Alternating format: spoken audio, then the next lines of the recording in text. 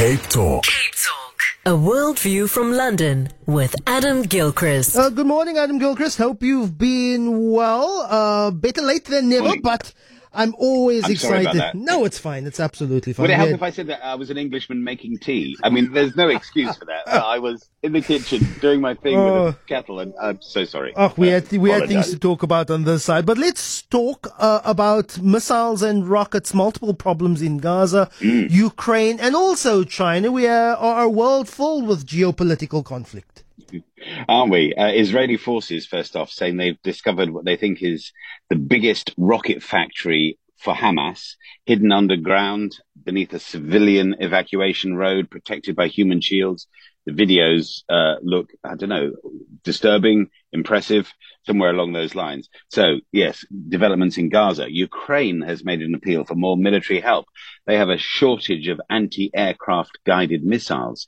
The Ukrainian Air Force spokesperson, Yuri Inat, says basically they've used up large stocks of reserves and they need more. I mean, it's an appeal to America in particular, but others too, to supply. And then we go to China. And again, we're still on the missile theme. And I think this is quite interesting. 9 senior military officers in the Chinese army have basically been sacked or moved to one side anyway, after an embarrassing blunder. Basically, they had filled missiles or overseen the filling of missiles with water instead of fuel.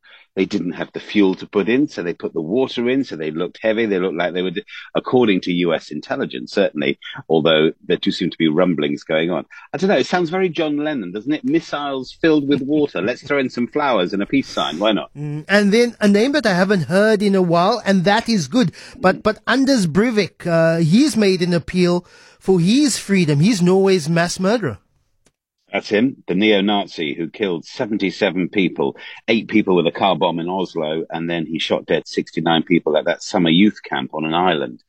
So responsible for the deaths of 77 people in Norway 13 years ago. Does it feel longer than that? It does a bit to me. Anyway, he is now suing his country, suing Norway, in a bid to end isolation. Essentially, he is in a completely locked world, so all communication with the outside world is strictly limited and controlled, and he has no doings with other prisoners in the prison because he is that radical and that dangerous that they feel that don't have him mixing with other people. He has a violent outlook, obviously.